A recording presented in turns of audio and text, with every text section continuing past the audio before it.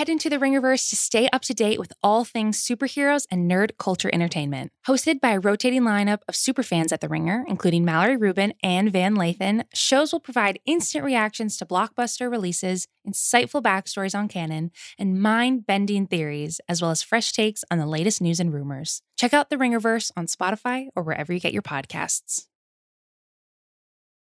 This episode is brought to you by Visit Williamsburg. In Williamsburg, Virginia, there's never too much of a good thing. Whether you're a foodie, a golfer, a history buff, a shopaholic, an outdoor enthusiast, or a thrill seeker, you'll find what you came for here and more. So ask yourself, what is it you want? Discover Williamsburg and plan your trip at visitwilliamsburg.com. Atlassian software like Jira, Confluence, and Trello help power global collaboration for all teams, so they can accomplish everything that's impossible alone. Because individually we're great, but together we're so much better. That's why millions of teams around the world, including 75% of the Fortune 500, trust Atlassian software. Learn how to unleash the potential of your team at Atlassian.com. That's Atlassian.com. Atlassian.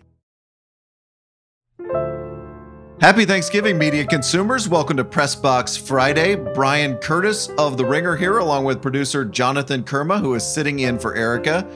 Thanksgiving is a time for family, which brings me to a little family issue I'm having. Segue. As many of you know, I'm a dad. I've got a son who's 8 and a daughter who's 6. And when I wake up in the morning, I want to be funny dad. The kind of dad who can make his kids laugh anytime, anywhere. As the term dad joke implies, I'm not trying to be George Carlin in his prime here. I'm talking about getting a nice chuckle, something a little bigger than a charity laugh from my kids. Here's the thing though, on my best day, I can be that dad.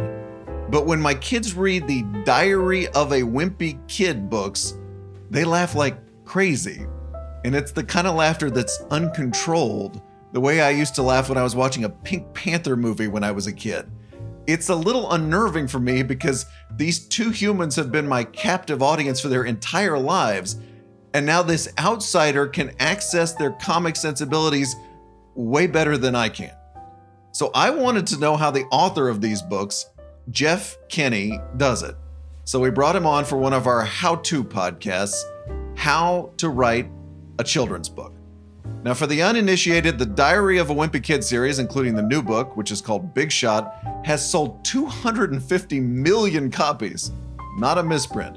They are reliable #1 New York Times bestsellers. There are movies, etc., etc.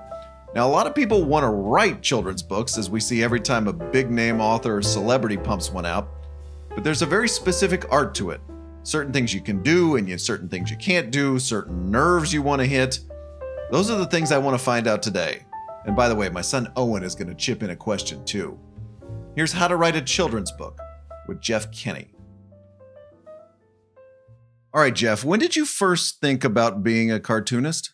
I thought about being a cartoonist from the time I was in, I'd say middle school or high school.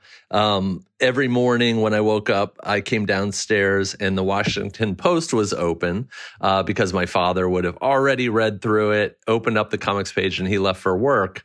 And then I'd pick it up from there. And I just wanted to be a part of that. I wanted to be on the comics page. I wanted to be like Charles Schultz or Bill Watterson or Gary Larson, Burke Breathed. Those were the guys that I really idolized. And I thought I might have a shot at it, but it turns out I didn't. Which one of those guys spoke to you the most? Yeah, they all spoke to me in different ways at different times, I think. I think Peanuts was just always there, right? And cartoonists can never tell how much they've been influenced by Peanuts, but he really created the language of commercial cartoons, I think. Breathed was so contemporary and so edgy in a way. Watterson was more like a fine artist, like unachievable. His style was unachievable by the common man like myself. So I think Larson is who I'm going to land on. So he did The Far Side. He wasn't a great artist, but his comics were better for that. And now they're, when you see the collections today of The Far Side, they're colorized and they look like great art, but he's a doodler and his comics really evolved over time. You go to the University of Maryland, you draw a comic in the school paper called Igdoof. What was Igdoof? Igdoof was a very strange cartoon. It was this character who had a really big nose and big eyes and big ears, and he was really short. And he was the manifestation of me as a college freshman. You know, I was very green. I was pretty awkward, and so I sort of channeled my my persona through this weird cartoon character. And it was great because Maryland had a daily paper, which is sort of rare. And I think we had a readership of about 30,000 a day, which was just great. So for me, once I got into the newspaper, which is called the Diamondback, that was kind of lights out. Like I always had the decision to make every day, which was, should I do this term paper that will be seen by my one professor, or should I do my comic, which will be seen by 30,000 people? And my grades really suffered, but I cut my teeth there working on Igdoof. And this became a big deal. I mean, I saw you were profiled in the Washington Post at age 22. There was Igdoof merch being sold at University of Maryland basketball games. Yeah. And you know what? The Washington Post thing came out of nowhere. I'm still very mystified by that. I mean, here I had this college strip. It was successful for what it was, but it was still a college strip at Maryland. It wasn't drawn especially well. And all of a sudden, the Post wanted to do this article. I think they called it like Igdoof Takes on the World or something like that. And I was like, I have no idea. I'm like living in the Truman Show right now, you know, where the Post is doing this big write-up and saying that Igdoof's going to be the next big thing in comics. And then it wasn't. But I think that caused some psychological damage, because I was like, but the Post said, you know, and it didn't happen that way. So the plan after college is to get the strip syndicated and go off and running from there?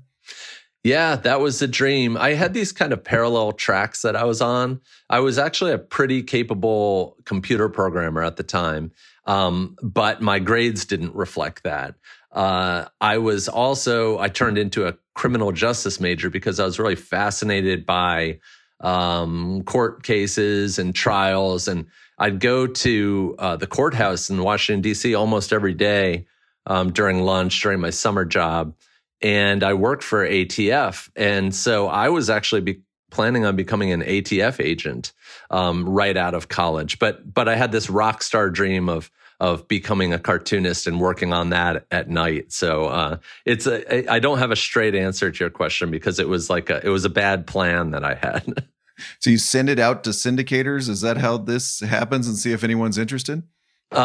Yes, you do. And I don't know what you do now. At that time, there were probably about 5 big cartoon syndicates. You probably heard of King Features and, you know, Tribune Media and United Media Press, or you know, whatever their names are now. But you know, I would work on a submission packet for months, 3 months, 4 months. I'd send my packet out to the syndicates, and they were the ones that kind of distribute to the papers. And then they would send back really anonymous and soul-sucking rejection letters that, you know, start off by saying, "Dear Creator." And the only positive note, or the only sign of life I ever got at the other end, was a guy named Jay Kennedy, who I think was with King Features Syndicate. He wrote that he hates the name Igdoof and I should change it, and that's all I got. that was the constructive feedback. This comic, which I am not going to buy, has a terrible name. Please change it immediately. Yeah. But of course, I read that as, you know, so you're saying there's a chance. So no love from the syndicators. Then what do you do? Then I think a lot about it, and I do realize at the time that the landscape is really changing. You know, newspapers were starting to compete with the internet, and that's when newspapers were starting to, you know, there used to be 2 big newspapers per city, and they started going down to 1. So the opportunities got less and less. So a syndicate used to launch like 5 to 8 strips a year, and maybe 1 or 2 would be a hit. by this time they were launching probably about one or two. Nowadays they launch maybe one every 2 or 3 years. It's a different landscape, but it was changing, and I was studying that. I realized it was changing. My odds weren't very good of having success, even if I had something good. And that's when I was keeping a journal to kind of motivate me. And the journal was a bit of text and then cartoon illustrations. I did that for a few years, and I looked at it and I said, you know what?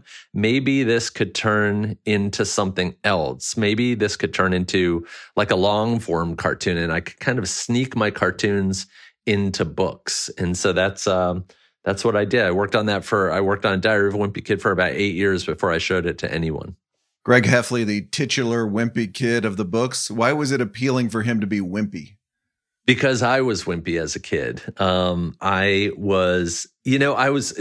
truth is I was really kind of an average kid in terms of athletics and things like that. And in a lot of ways, I felt like kind of an invisible kid.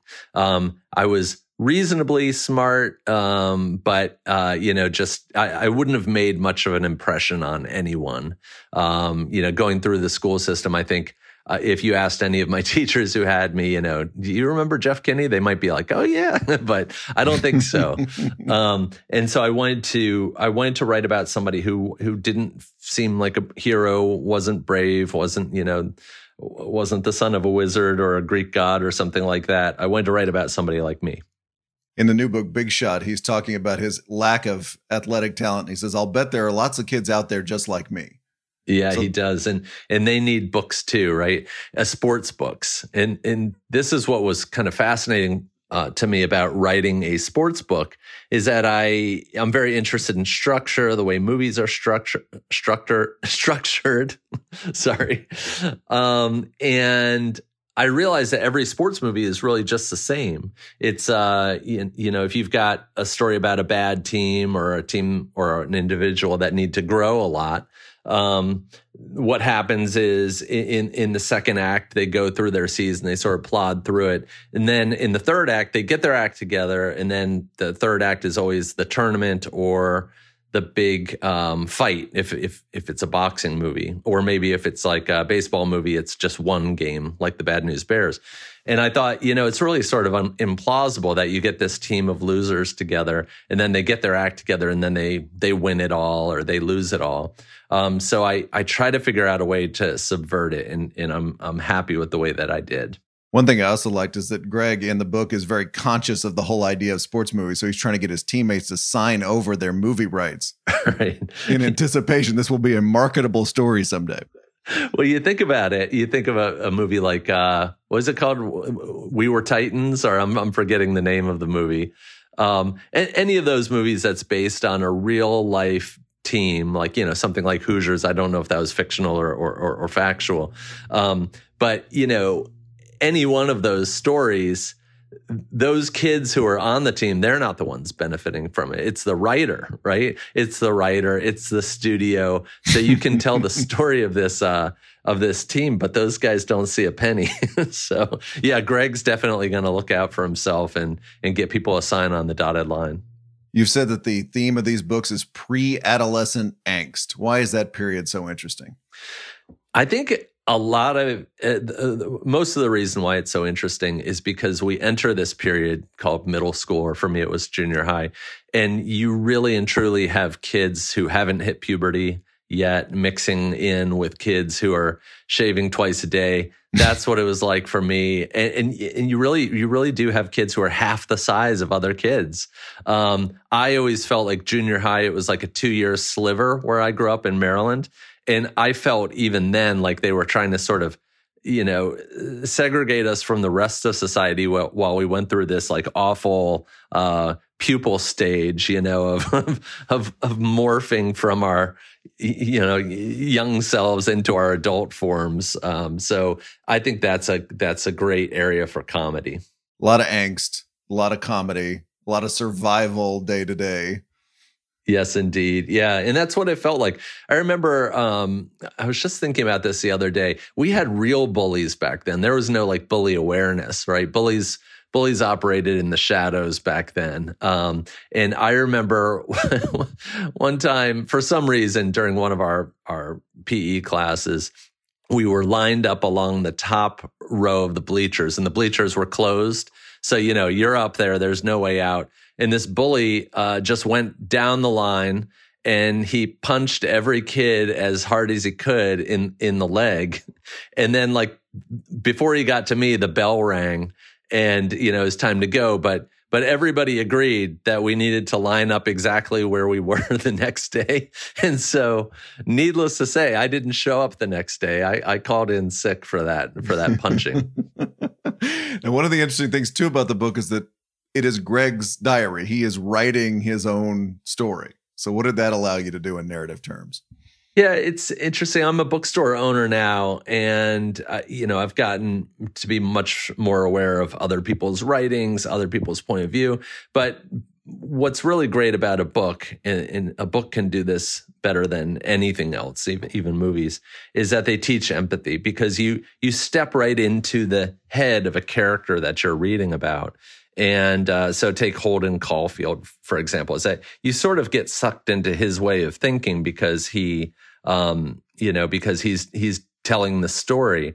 And I think in a way, Greg is similar to him, because he's not exactly an unreliable narrator, but he's, in a way, he's kind of not to be trusted. You learn things about Greg that make you say, you know what?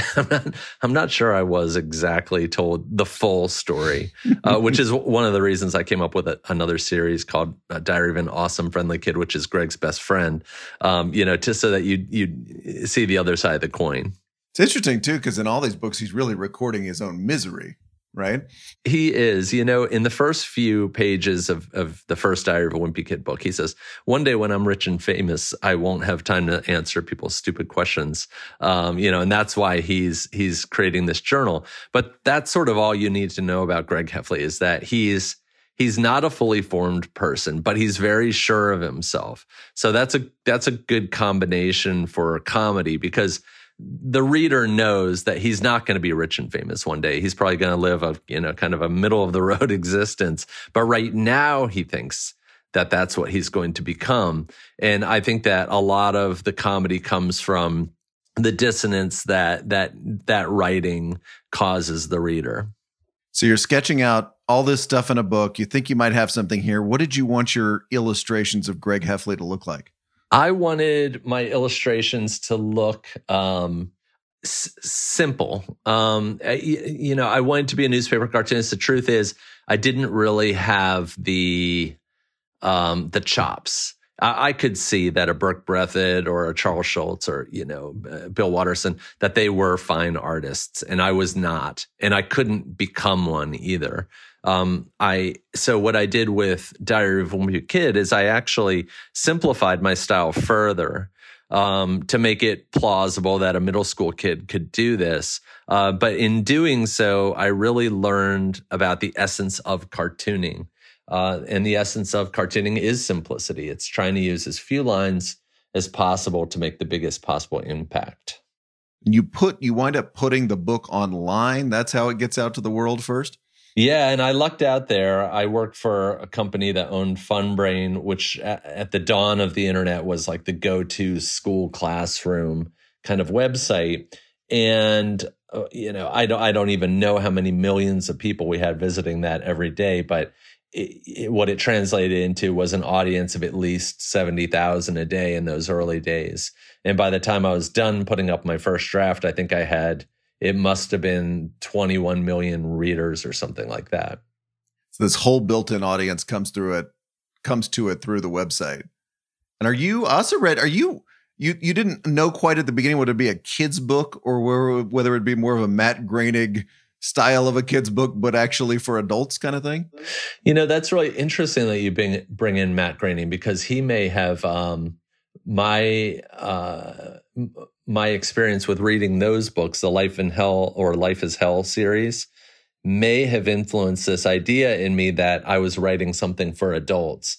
I actually didn't think of this as a kid's property at all, not even for a second in the 8 years that I wrote it.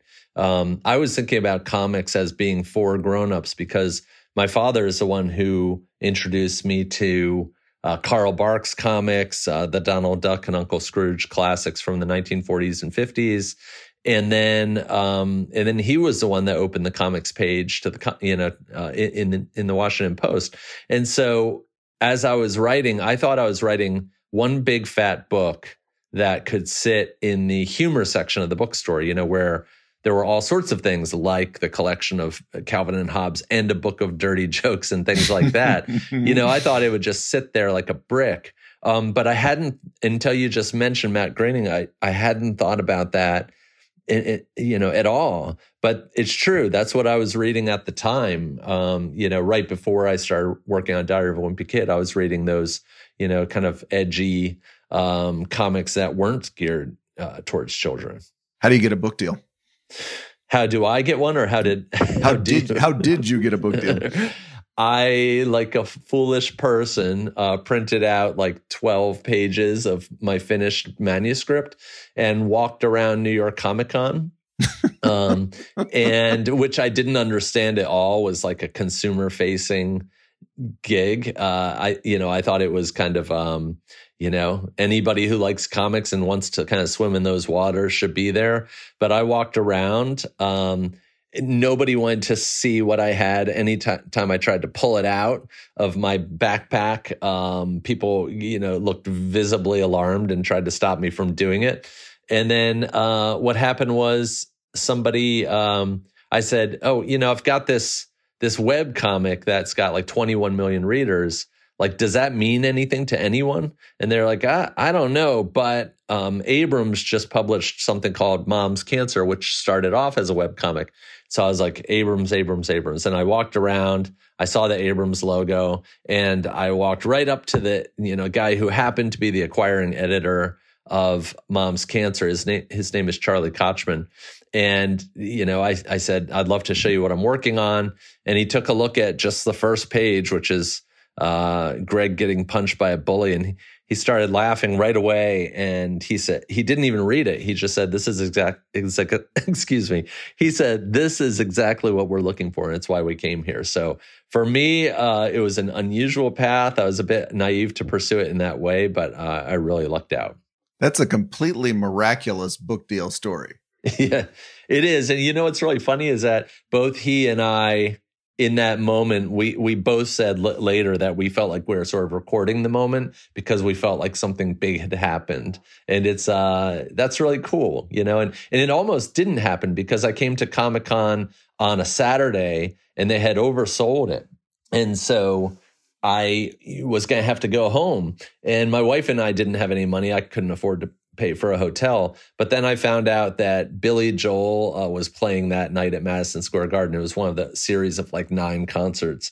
And I called my wife and I said, Julie, can I please stay the night and, see Billy Joel? And she said yes. And then that's what kept me in New York for one more night. And then the next day I went back, and that's when I encountered Charlie. So it was a miraculous publishing story. Yeah, you thread your way through all these people dressed like Boba Fett. You go to the right booth and find the right guy who can give you a book deal. Yeah, at the right booth. And I've heard the first one sold 100,000 copies or something like that. Oh gosh, I don't know. I don't know how many it's sold. You mean by now or back then? Well, at the time, it was a big seller at the time. Yeah, what happened was about 2 or 3 weeks after it came out, it landed on the New York Times list, and that was a shock. It just didn't see it coming at all. And it was debuted at number 7, and then it went 8, 9, and I was like, okay, well, this will be cool. If I go to my high school reunion, I can say I'm a New York Times bestseller. And then it sort of rallied, and now it's been on the list for, gosh, I think about like 730 weeks or something like that. So it's been a crazy journey since then. The true mark of success is having bragging rights at your high school reunion. None of the other stuff. That is, my all guys high school reunion. Which I haven't been to one of those. I don't think that I ever will. But I can't really see myself bragging to anyone at something like that. You said in 2009 to the New York Times, I'm not a real author and not a real cartoonist. I'm a failed cartoonist. You don't really feel that way, do you? Well, you've done your homework.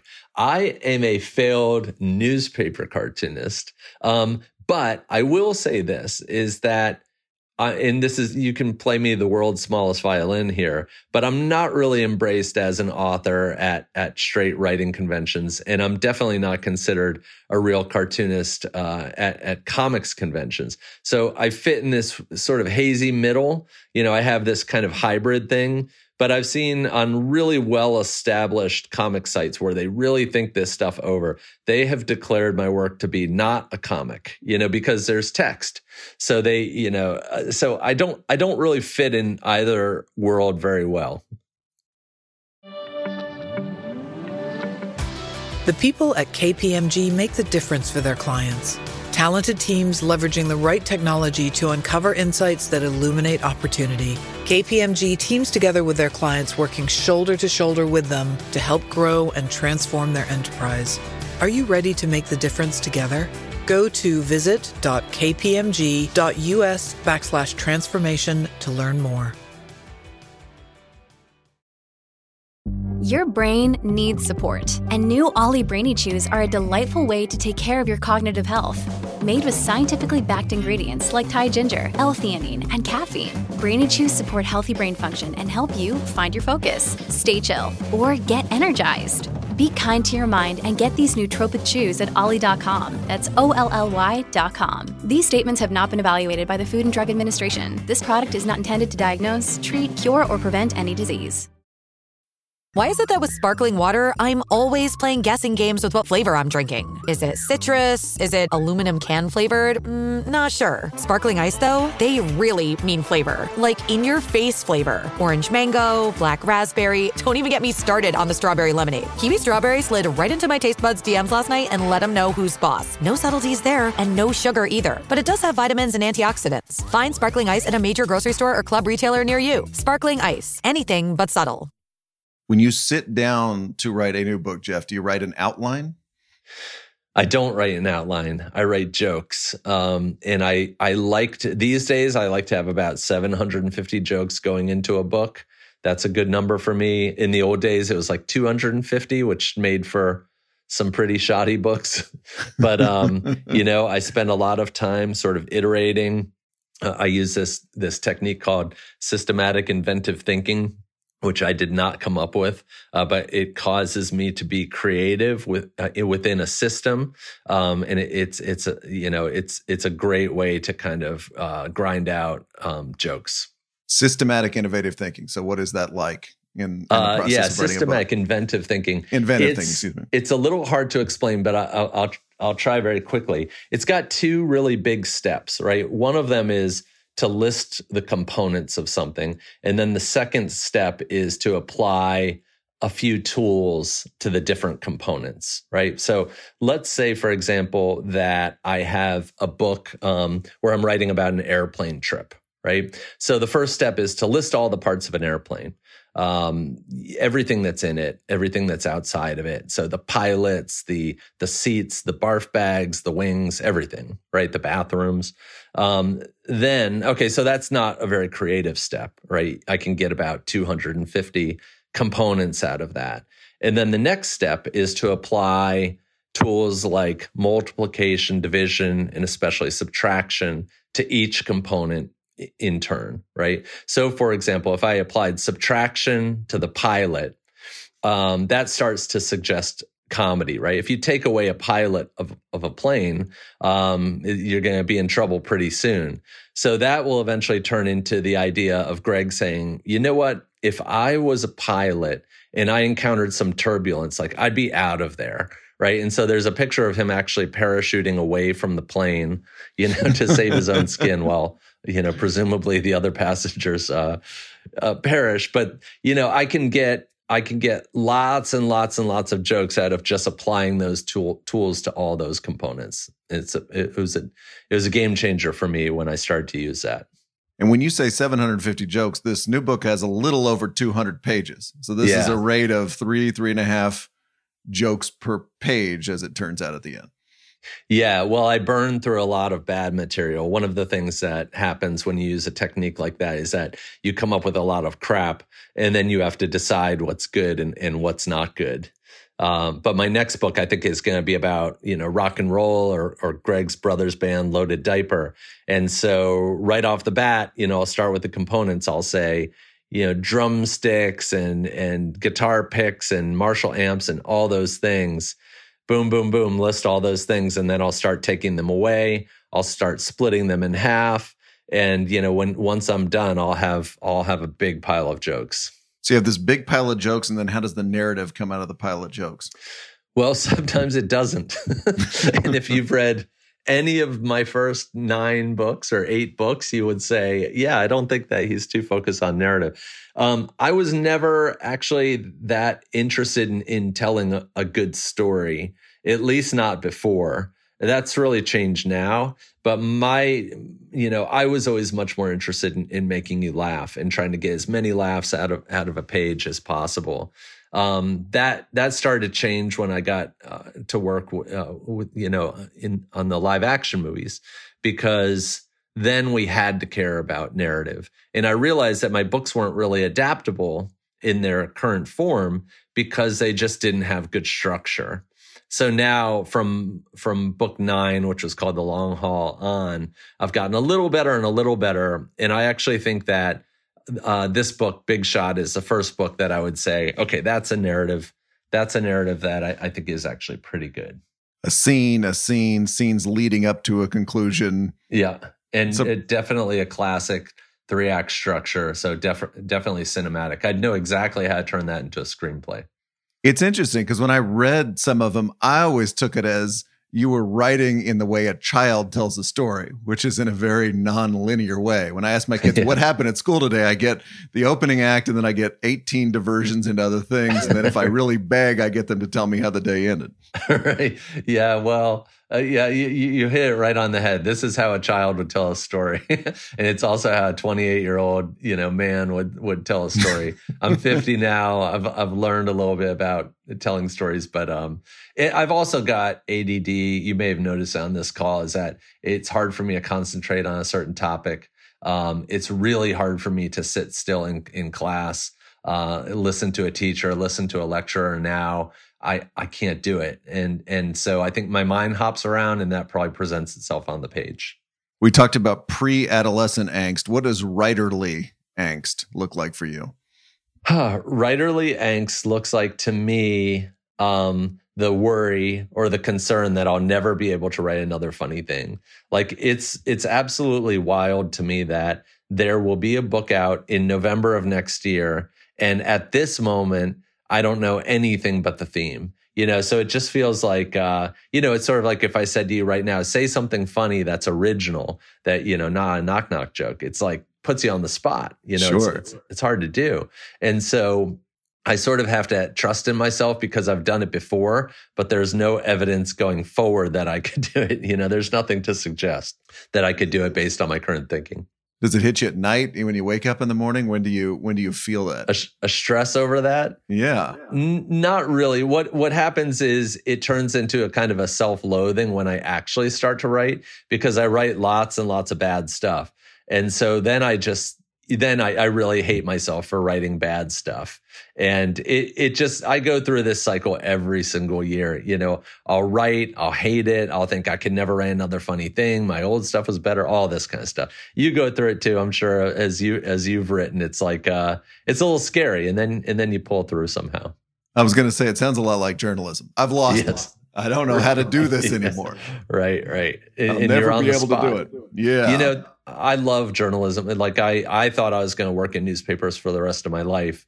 I ended up as a production manager of the Diamondback in college, and then I ended up at a newspaper as my first job. And I just love that kinetic feeling, and I love being on deadline. It's a great trade.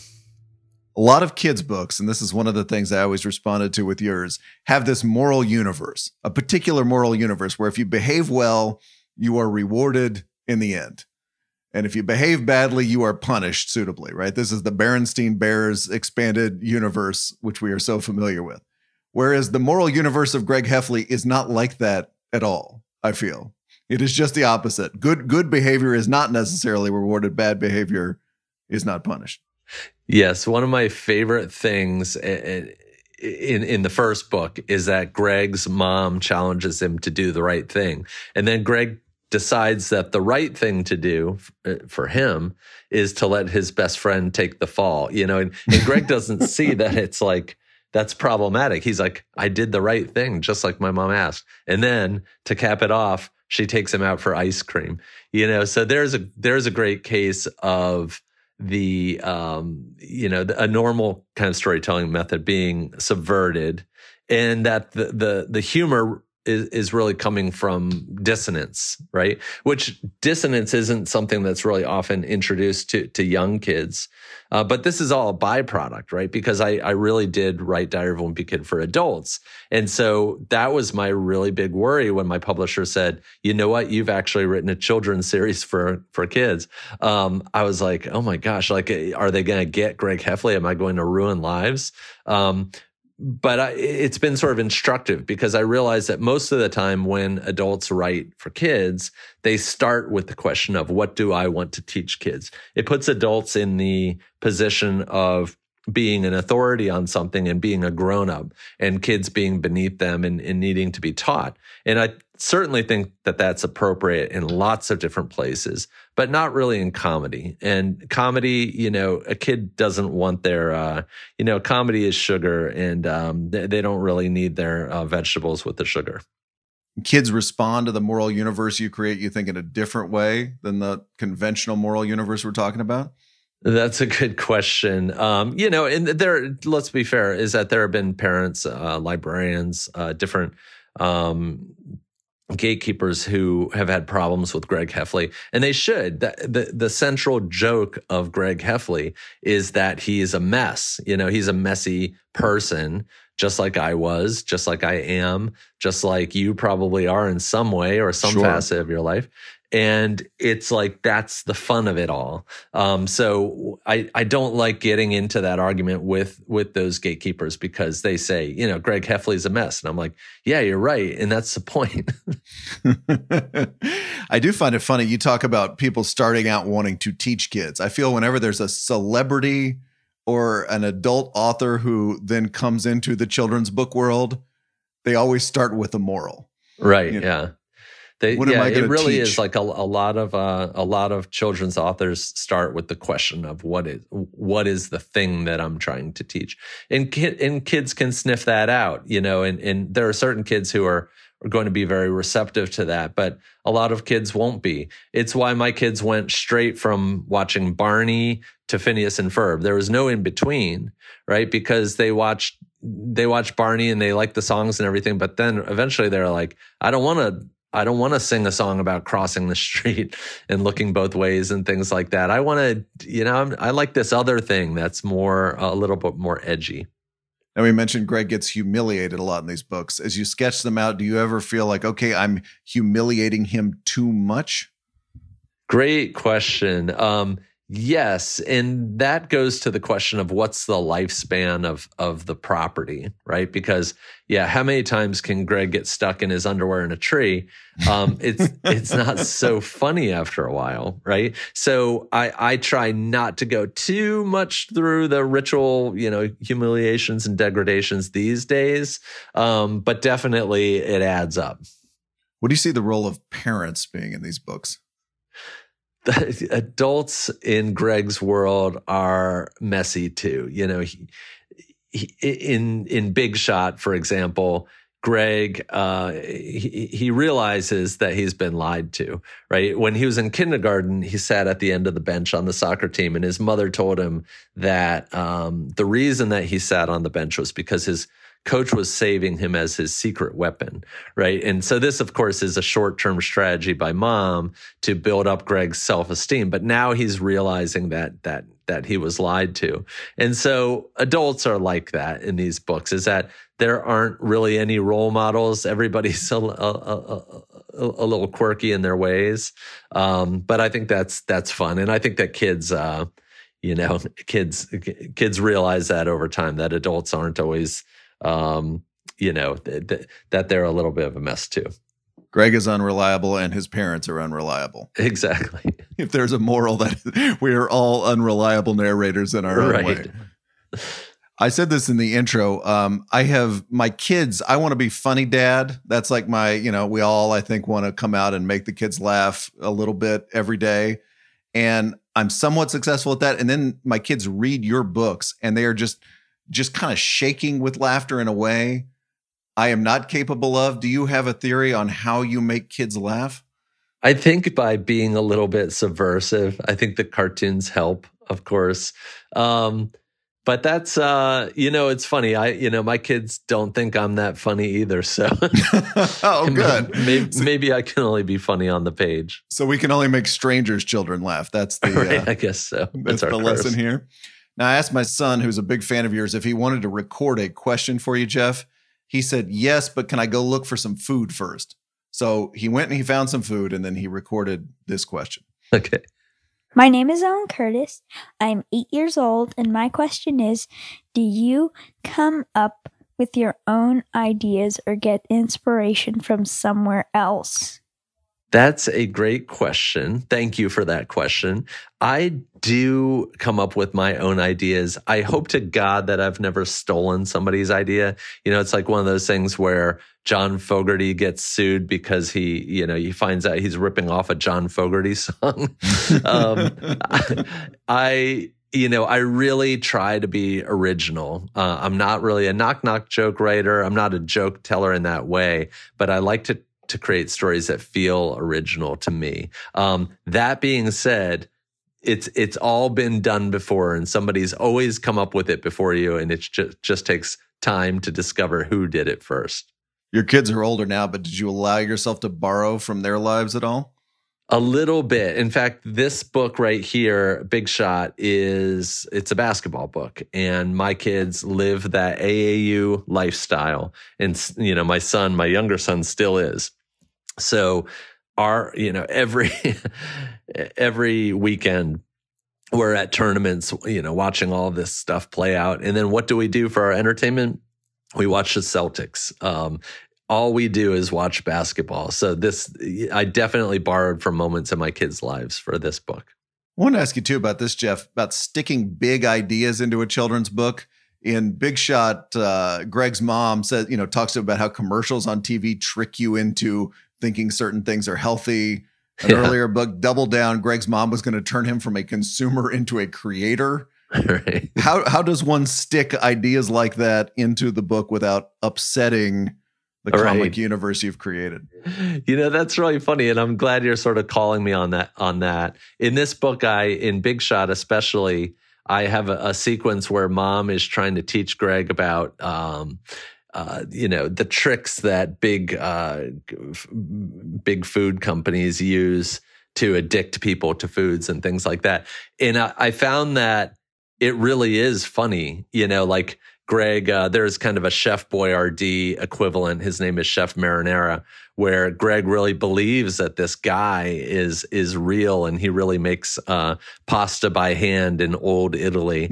And in fact, he dresses up as Chef Marinara for his wax figure day at school. And his mom says, no, he's just a construct of these marketing companies, and this pasta is actually made in Detroit. And I was like, you know what? I feel a little bit weird about this because I'm really telling the truth about how these companies operate, but it also felt funny to me. So that's why I allowed myself to do that. So if it's a lesson or a bigger point, but it can be cloaked in comedy, that's okay. Yes, as long as it's funny. You've been doing a bunch of events around the country over the last couple of weeks. What is unique about a children's book signing? Oh, that's a great question. Well, first of all, there are children there. We've been doing a really different kind of event. Actually, my last 4 book tours have all been during the pandemic. And so we're doing something really special, like a drive-through tour. When the pandemic started, I didn't want to be at the other end of a screen. I knew kids would be overloaded by that and, by seeing their teachers on screens every single day. So I just wanted to do something physical. So I got out there with a van and a 7-foot grabber. I think it was like it looked like a trident, but it had a grabber at the end of it. And I just handed books out that way.